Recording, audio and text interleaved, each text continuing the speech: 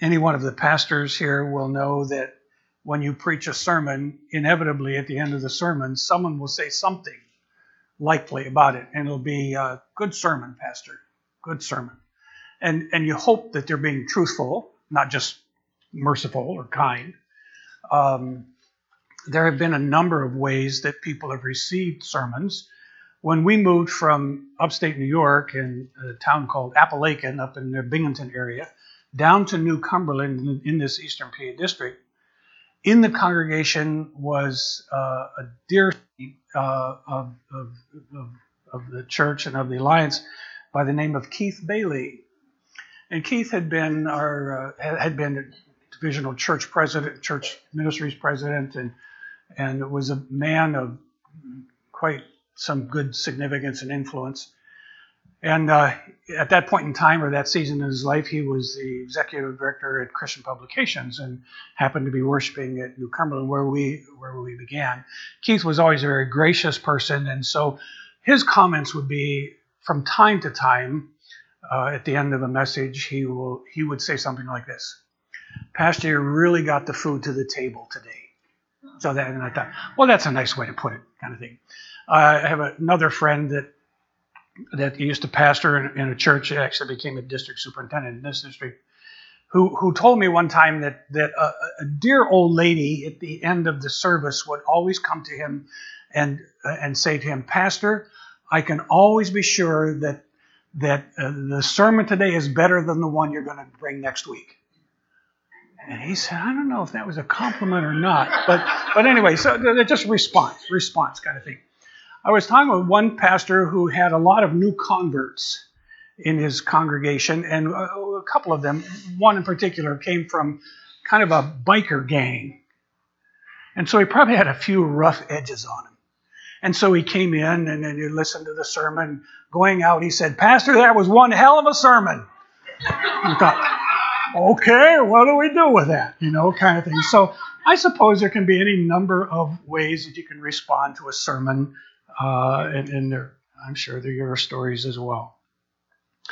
But this passage in particular from Acts chapter 2, we'll read in a speed read because it's a lengthy portion of Scripture. It is a message that Peter brings to an audience that's been kind of amazed at some happenings, but a bit perplexed. What's going on here?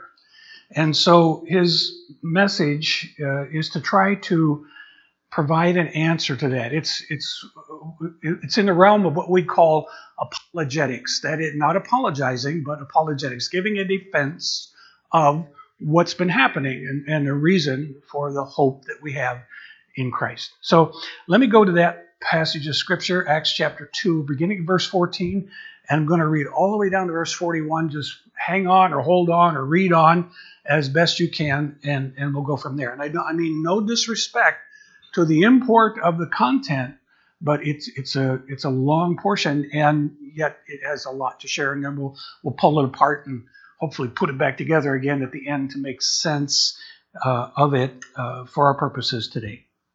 So verse 14. Then Peter stood up with the 11, raised his voice, and addressed the crowd. "Fellow Jews, and all of you who live in Jerusalem, let me explain this to you. Listen carefully to what I say. These men are not drunk as you suppose. It's only 9 o'clock in the morning. No, this is what was spoken by the prophet Joel. In the last days, God says, I will pour out my spirit on all people. Your sons and daughters will prophesy. Your young men will see visions, and your old men will dream dreams. Even on my servants, both men and women, I will pour out my spirit in those days, and they will prophesy. I will show wonders in the heavens above, in heaven above, and signs on the earth below, blood and fire and billows of smoke. The sun will be turned to darkness and the moon to blood before the coming of the great and glorious day of the Lord. And everyone who calls on the name of the Lord will be saved. Men of Israel, listen to this. Jesus of Nazareth was a man accredited by God to you by miracles, wonders, and signs, which God did among you through him, as you yourselves know. This man was handed over to you by God's set purpose and foreknowledge, and you, with the help of wicked men, put him to death by nailing him to the cross. But God raised him from the dead, freeing him from the agony of death, because it was impossible for death to keep its hold on him. David said about him, I saw the Lord always before me, because he is at my right hand. I will not be shaken. Therefore my heart is glad and my tongue rejoices. My body also will live in hope, because you will not abandon me to the grave, nor will you let your Holy One see decay.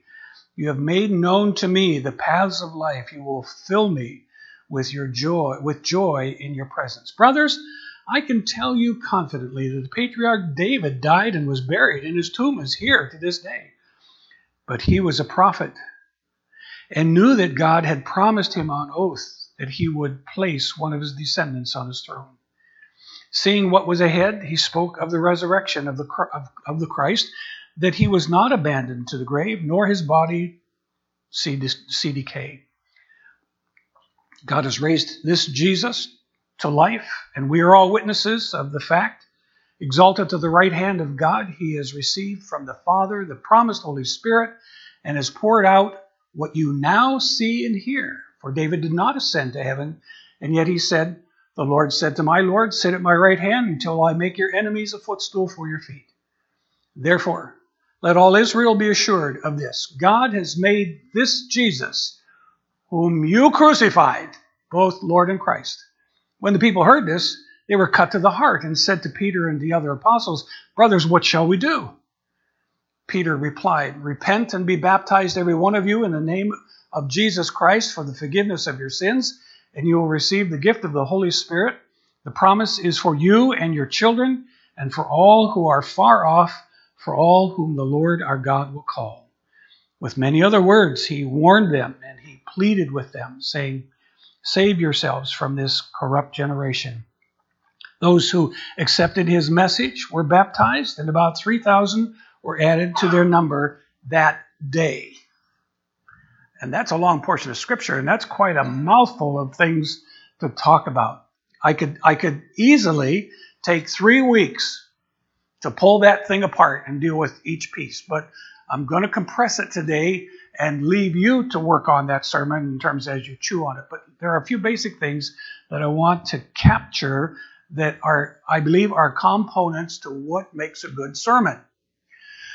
And for some people, it's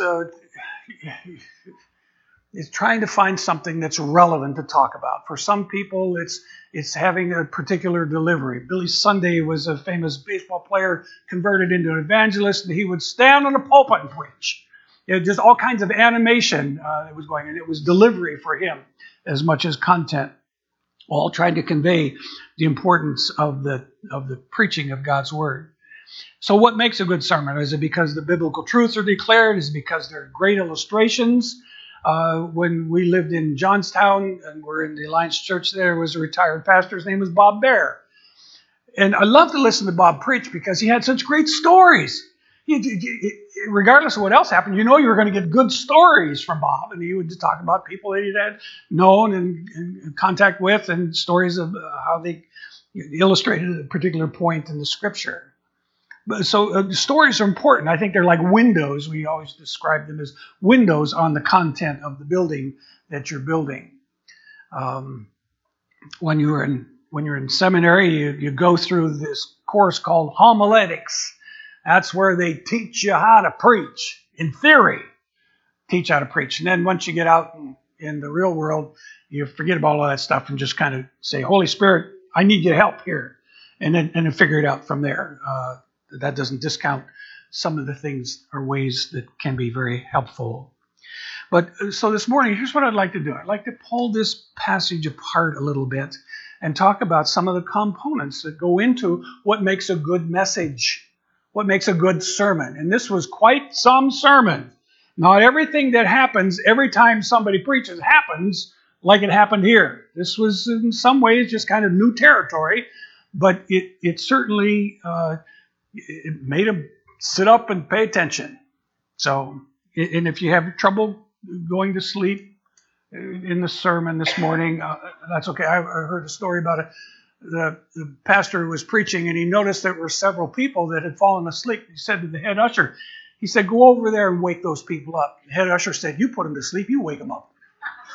So I don't know how you want to work that kind of thing. So hopefully I won't put anybody to sleep. But here's where we're going to go this morning. First, I want to look at the component of the prophetic perspective of God. The prophetic perspective of God. Peter pulls a portion of Scripture from the book of Joel, Old Testament minor prophet, that is fulfilled in the event of Pentecost. Remember, we talked about Pentecost several weeks ago now. We talked about it in terms of it being a feast of harvest.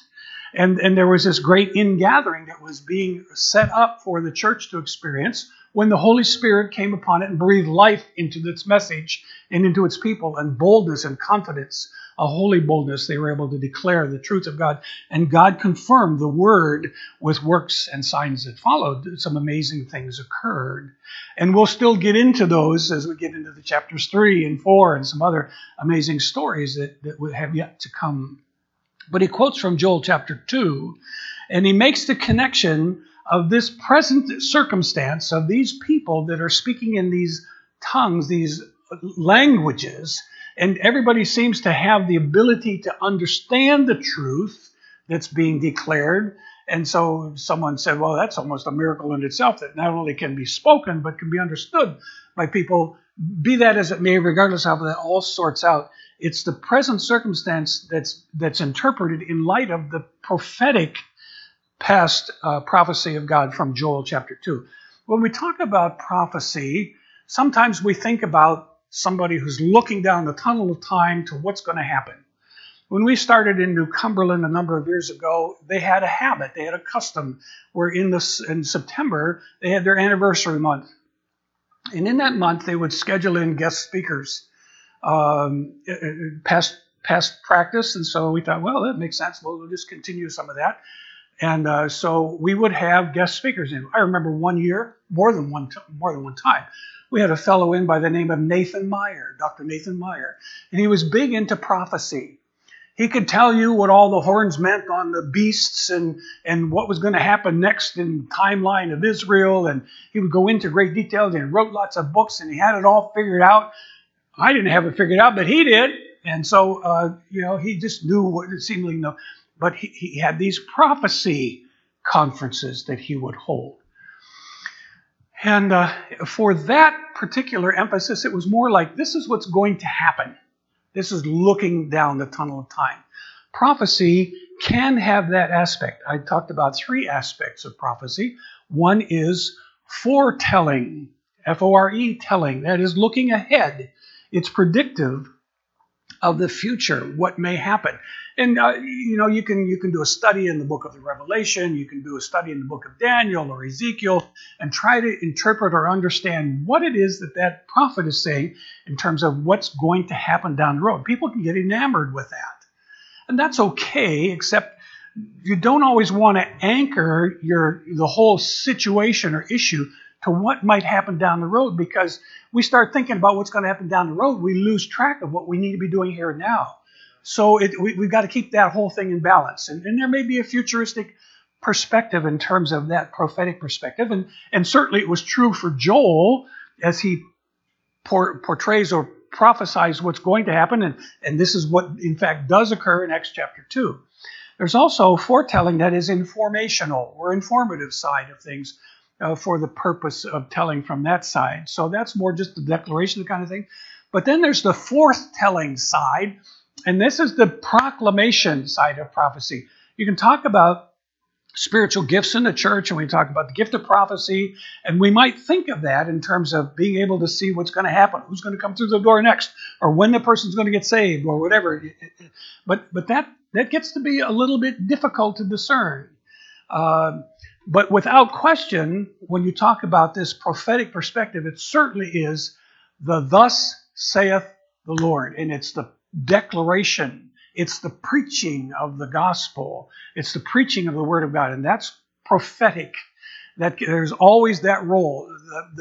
The man who stands behind the lectern or the desk or the pulpit or whatever it is that he's working from always has the privilege to be a herald of God and can never forget that, nor can he relinquish that responsibility and privilege. He always is mindful of the fact that his responsibility is to be a herald of God, to declare the unsearchable riches of God. And you do that. That's part of what the prophetic purpose and role is. So there's that component, capturing the passage from Joel chapter 2.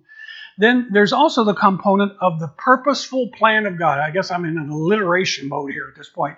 The purposeful plan of God. And it comes out in the language, as he put it in chapter 2 in verses 22. Men of Israel, he says, listen to this. Jesus of Nazareth was a man accredited by God to you by miracles, wonders, and signs which God did among you through him.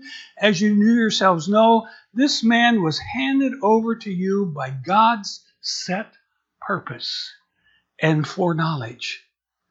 And so there's that component of the purposeful plan of God. And in that, there are things that occurred not only that day, but day after day in terms of the life of the church as it continued to grow.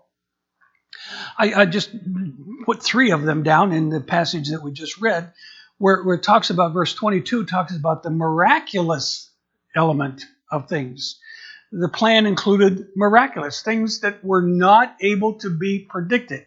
In our world, we have a cause and effect kind of relationship. And so if you get a disease and it's a serious disease, it will inevitably lead to death.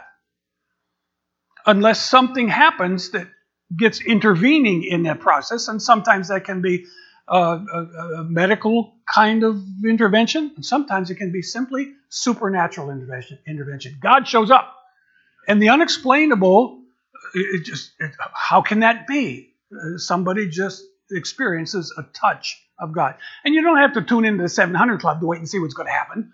You know, there are multiple places where God can show up and demonstrate his miraculous power. That is by nature the definition of a miracle. I don't explain. I can't explain. God is in that thing. And the miraculous happened. That's one of the part of the purposeful plan of God. The unthinkable. Look at verse 23. This man was handed over to you by God's set purpose and foreknowledge, and you, with the help of wicked men, put him to death by nailing him to the cross. Whenever you read through that gospel account, the gospel accounts of the passion of the Christ, you see it set up as a conspiracy for the Jews to try to get rid of this guy that's rocking the boat too much. And so they do everything they can. They bribe the crowd. They influence the mob. They try to get, if they don't get the right answer from this one, they go to another politician or another political leader until they get the answer they want. And the answer they want is, let's crucify him. And so they put him to death. And Peter talks about, that's unthinkable. Why is it that a man who did so much good, who the scriptures say went about doing good, why is it that he would be the one who should pay for such treachery and experience the death on a cross? It's unthinkable, but that's exactly what happened, because that was part of the purposes of God. He knew the beginning from the end and was able to pull that off. And then you have the aspect of the unbelievable in verse 24. But God raised him from the dead, freeing him from the agony of death, because it was impossible for death to keep its hold on him. I love that phrase. Death couldn't keep him down. Death could not keep him down. The power of God demonstrated in the out-resurrection of Jesus Christ from the dead. And that doesn't happen every Sunday. You don't go to... It doesn't happen every... Well, there are some times maybe when somebody you think needs to be resurrected from a service, they've been sleeping too long or something like that. You bring them back to life, I suppose, maybe that kind of thing, but that's not exactly what I'm talking about. But it was the power of God demonstrated in the resurrection of Christ. It was impossible for death to hold Jesus in the grave. And that's the miracle. That's the miracle of the resurrection. But it's all part of the purposeful plan of God. Peter quotes from a Psalm of David, and he very purposefully uses David in Acts chapter 2, because that's his audience highly regards David, King of Israel, man after God's own heart. He uses him and showcases him to make his point, and he quotes from a passage from Psalm 16, verses 8 through 11.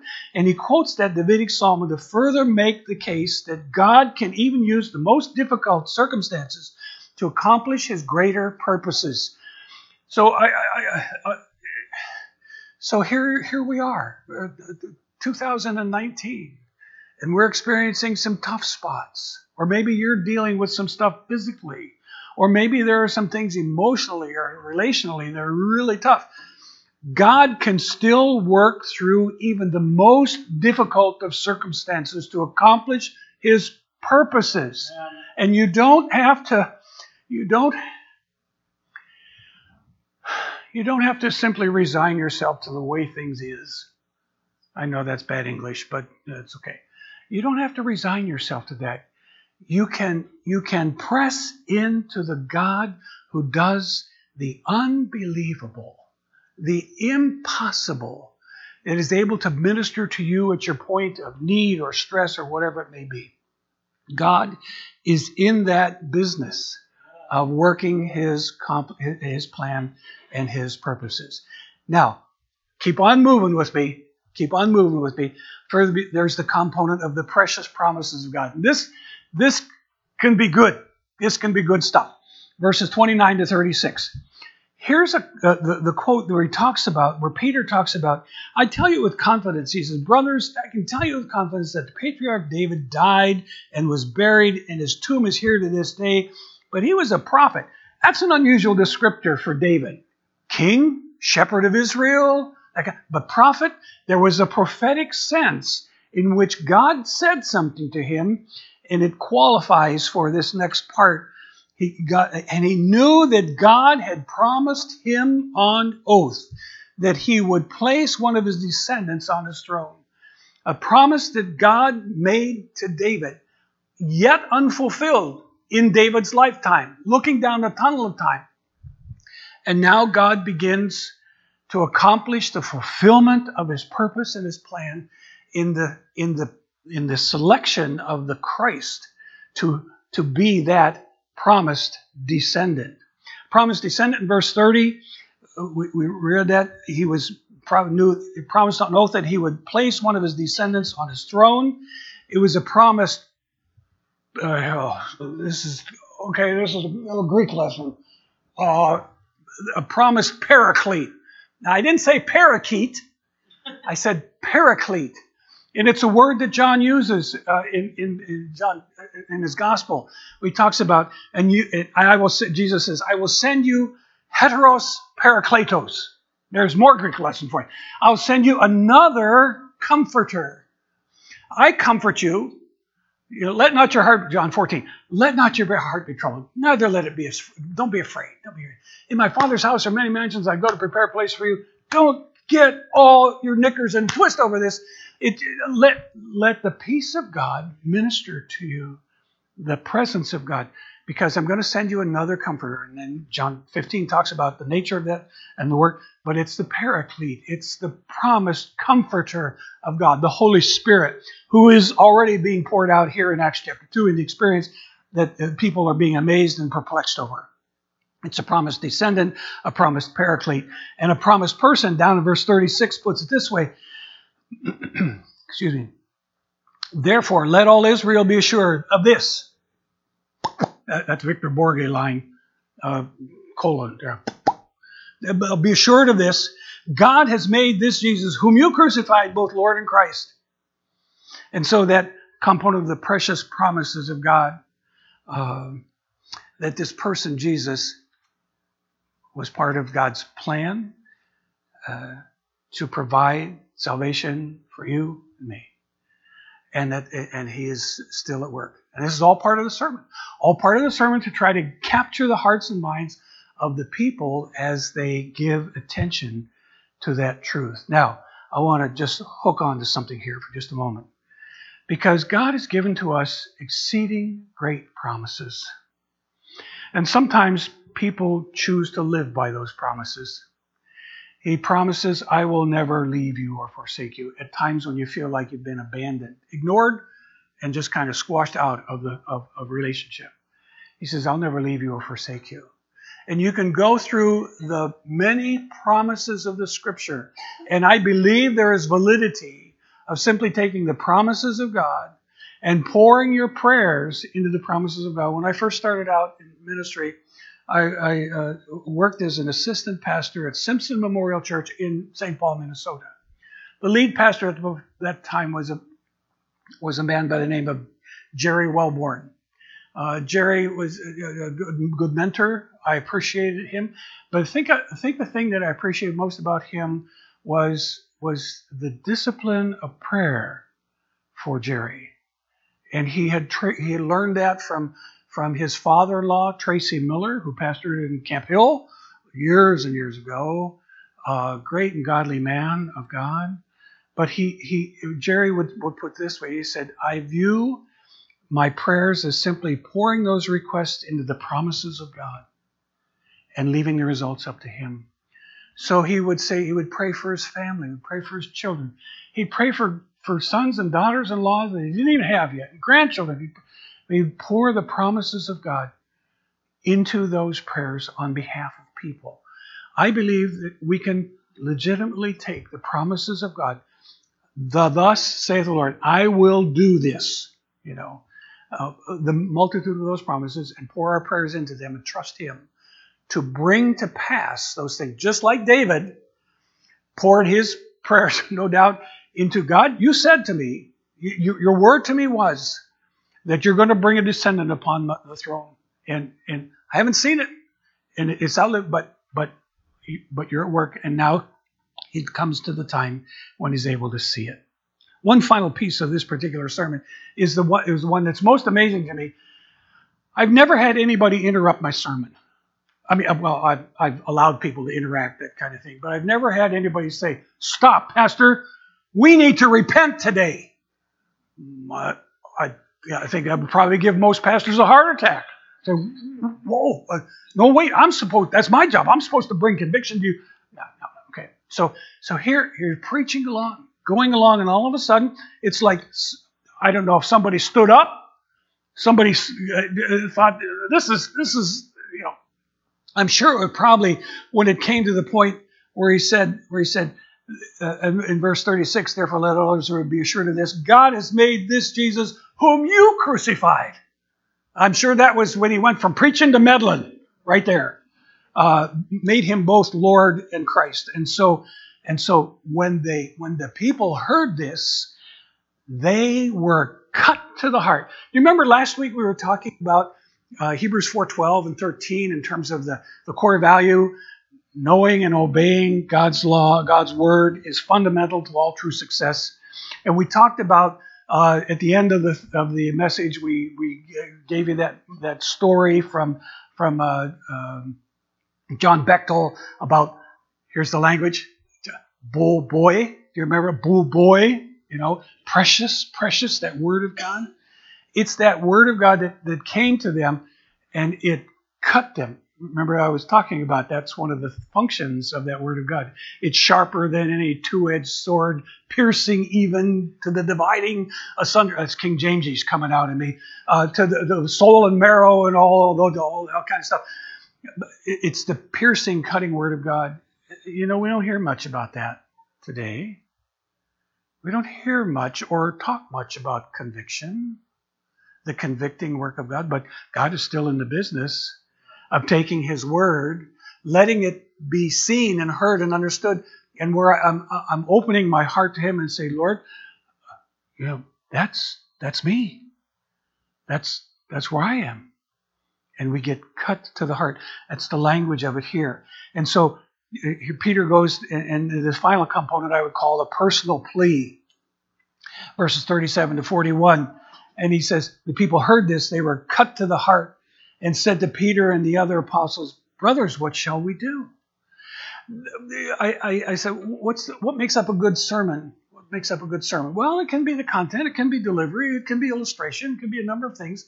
But ultimately, all of that information without this transformation is just kind of information. And you can walk out and say, well, that was an interesting sermon. I had a fellow that came as a guest of a friend of ours, Jennifer. Had been trying to get this guy to come to church because quite some while. He was an African-American fellow, was a big power guy in the city of Harrisburg, and finally she got him to come to church, and so Bob was sitting with her, and second or third row back kind of thing, and just kind of attentive during the whole sermon. And so after we got done with the whole service, I had the habit of standing at the back and greeting people as they go, and Bob came by. I said, Bob, I said, I'm glad you could be here today. I hope you'll feel free to come again. He says, I probably won't be back. I says, he said, I found the service relatively uninspiring and your message mildly boring. Well, that wasn't quite the expectation I had, kind of, but that was the response that I got from Bob that day. But we didn't have any further opportunity to speak into Bob's life. But that was an impression that he got. That was his evaluation of all the kinds. So it wasn't, Pastor, that message today was powerful. I need to repent of my sin and give my life to Christ. Didn't happen that day. I don't know if it happened any day. But there are any number of ways of responding. We can respond. We can come to church. You can come to City Light Church. You can go to Church XYZ, whatever down the road. And you can hear a message and you say, that's nice. Or you can say, interesting. Hadn't thought about that before. I was almost tempted. I forgot this morning. I was going to bring 2 farm implements with me today. I was going to bring a rake and a pitchfork. And they're at home, but I forgot to pack them in the van. That's a whole side story. But anyway, when you receive the word, you have 2 instruments with you. You have a rake and a pitchfork. And so you can either get your pitchfork out and say, "Oh, that sermon that was for Strope over there. Get him a bucket load of that stuff," or you say, "Oh, that was for Casey. That was a Casey sermon. She needs to pay attention then." Or else you can take a rake and say, "God, I need this. This is for me. This is for me." And they were cut to the heart. And said, what shall we do? There's a book written by Josh McDowell called Evidence That Demands a Verdict.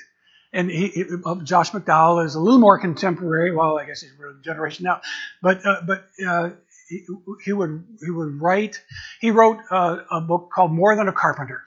A friend of mine who's a lieutenant colonel and chaplain in the Army uses that book almost on a regular basis to give to people. He has an opportunity to speak into their life, gives them the book More Than a Carpenter, and then he begins to open up the dialogue and discussion. And then he'll give them evidence that demands a verdict, because it's not just information that you want to share. You look at the verses 14 to 41 of the sermon, you can go into all the depth of it and the meaning and how the Lord said to my Lord and what its Christological and theological implications are, and you can dig down in and you get all that theology. But if you're all said and done, you say, that's interesting. I wonder. But it's more than that. It's more taking that evidence that demands or calls for a decision on our part. They were cut to the heart. What shall we do? In the Child Evangelism Fellowship, I gave a couple people some CEF material today just to look at. It was really great for working with children. Good ministry. Good ministry. In their teaching time, when we were in New York State, we had several gals that were in our church that were teachers in CEF. And so they would teach others how to work with children. They had a practice or a part of their teaching that they called drawing the net. Drawing the net. You convey the truth of God to children, but you don't just say, and I just memorized this and do this wordless book, and red means this, and black means that, gold means that, and green means that, and you go through all of that kind of stuff. But you give them the opportunity to respond. Sometimes we can treat our messages as pastors as informative and assume that people will do something with it. But it lasts until they get out the door. That's why I provide these study outlines to give you something to think about or chew about, to come around again, to give further thought to it. So when you draw the net, it's giving the opportunity for people to respond. So here's how they respond. Peter says, here's Here's what to do with it. Repent and be baptized. Repent and be baptized, every one of you, in the name of Jesus Christ, for the forgiveness of sins, and you'll receive the gift of the Holy Spirit. The promise is for you and your children and all who are far off, for all whom the Lord our God will call. And then he goes further, or farther, I don't know whichever was correct. He moves further down the road anyways, when he says, with many other words he warned them, and he pleaded with them. Someone described preaching as almost like trying to fight against bees. The other day I was pulling weeds, and I wasn't quite paying attention. I had weeded that area maybe a month ago, something like that, and I was pulling weeds, and I was out with my Bermuda shorts, cut off hair, and my shirt, my normal t-shirt or whatever I had on, and suddenly I had gloves on, and I thought, oh, what was that? And it looked like that, and there's one. Let me show you where the other ones were. But I got into a nest of yellow jackets that had taken up residence in my raised bed garden. I thought, they didn't even pay me rent. You know, they just started to take up residence. So I got whacked by a few of those things along the way. They didn't ask me if they could dwell there, but they had their point along the way. And here's the response from the congregation, from the people in the audience. I plead with you. Peter says, I plead with you. Save yourselves from this corrupt generation. I said a moment ago that sometimes someone described preaching as like fighting bees. You need to, and I know that in some churches it can be very intellectual, very cerebral, from here up, but doesn't get much lower. And so my prayer is that as we look through the message, we'll just take that to heart. Here the message is repent and be baptized. That's the call. That's the invitation. And he pleads with them with many other words. And he warned them. In the end of the verse 41, it says, those who accepted his message were baptized. About 3,000 were added to their number daily. I'm not the one who knows the hearts of y'all here. I might have a good suspicion. I might be accurate. I might be correct. I might not be. Maybe you're just good at sitting in the parking lot and pretending you're a used car. But sitting in a parking lot pretending you're a used car doesn't make you a used car. And by God's grace, he has to do a work of salvation in each of our lives. Now, what do we do with the truth from this sermon? We pulled it all apart. We said there's a predictive element. There's the place of the promises of God. There's the purposes of God. There's the plea, all of those kind of things. I guess what I would remind you of is we've been talking previously about the lostness of people. We have this page on the back, and hopefully it's in your Bible, and it's actually got some names on it, where it talks about the most wanted list, the people that you're praying for, asking God maybe to give you opportunity to be salt and light, certainly before them, but to bring words to the forefront so that a decision could be made. And as you dialogue with them, there may come the opportunity for you to draw that net and say, well, have you ever come to the place in your life where you've received Jesus Christ as your personal Savior? And that opportunity may be there. And God will meet a prepared heart like the Ethiopian guy, the eunuch that Philip was prepared servant, and they hooked up together, and God orchestrated some kinds of things, and it resulted in him being baptized. Now, baptism isn't the end. It's the external expression of an inward commitment. Someone just said in the simplest of terms, it can be a much more theologically deep thing than that. But the point is, it gives an opportunity for someone who has accepted Christ to make that response. We had at least one young person, young child, that accepted Jesus this summer, and we're kind of walking through a process of I'm going to find out what's in this hole back here, you know. And the thing that I fear most is that y'all don't have hot water; it's just cold water. And we're going to fill that up on Monday and let it at least room temperature before we dip fell in.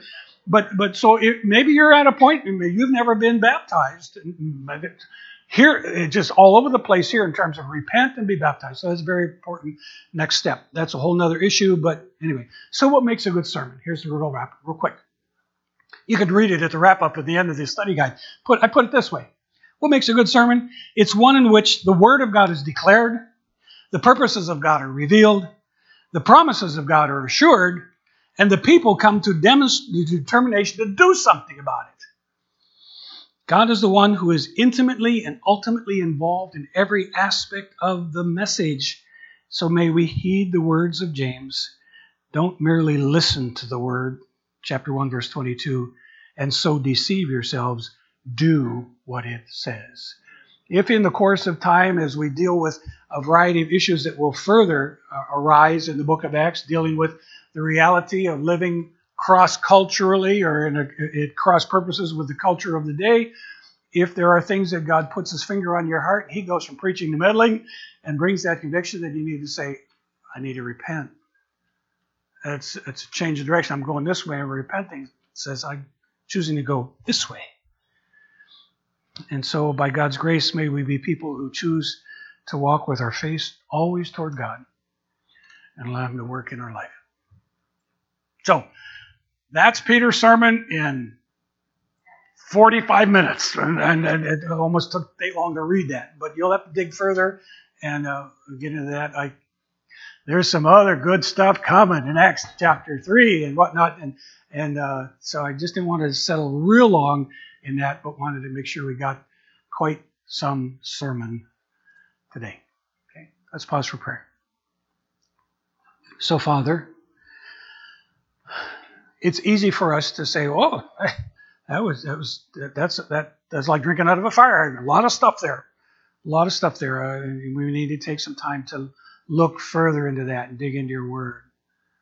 But ultimately, it always comes down to we hear, "Thus saith the Lord," and we need to do the response. So help us by your grace when you put the work of the Paraclete, the Holy Spirit of God, to be set loose in our hearts, that we always remember that we give account of ourselves to God, and we're not in the business of trying to be the convictor for somebody else. We need to be the ones who are brought before you and your word, and we simply want to make the obedient right response. So thank you for the truth of your word. Thank you for the power of the preaching of the gospel of Christ. Romans says that Paul says, I'm not ashamed of the gospel of Christ. It's the power of God unto salvation to everyone who believes, Jew and Greek alike. And that same word comes to our heart today. Help us to be quick to respond to the truth you bring to us. Well, thank you for what you'll do. We'll give you thanks and praise today in the name of Christ. We ask these things. Amen. Amen.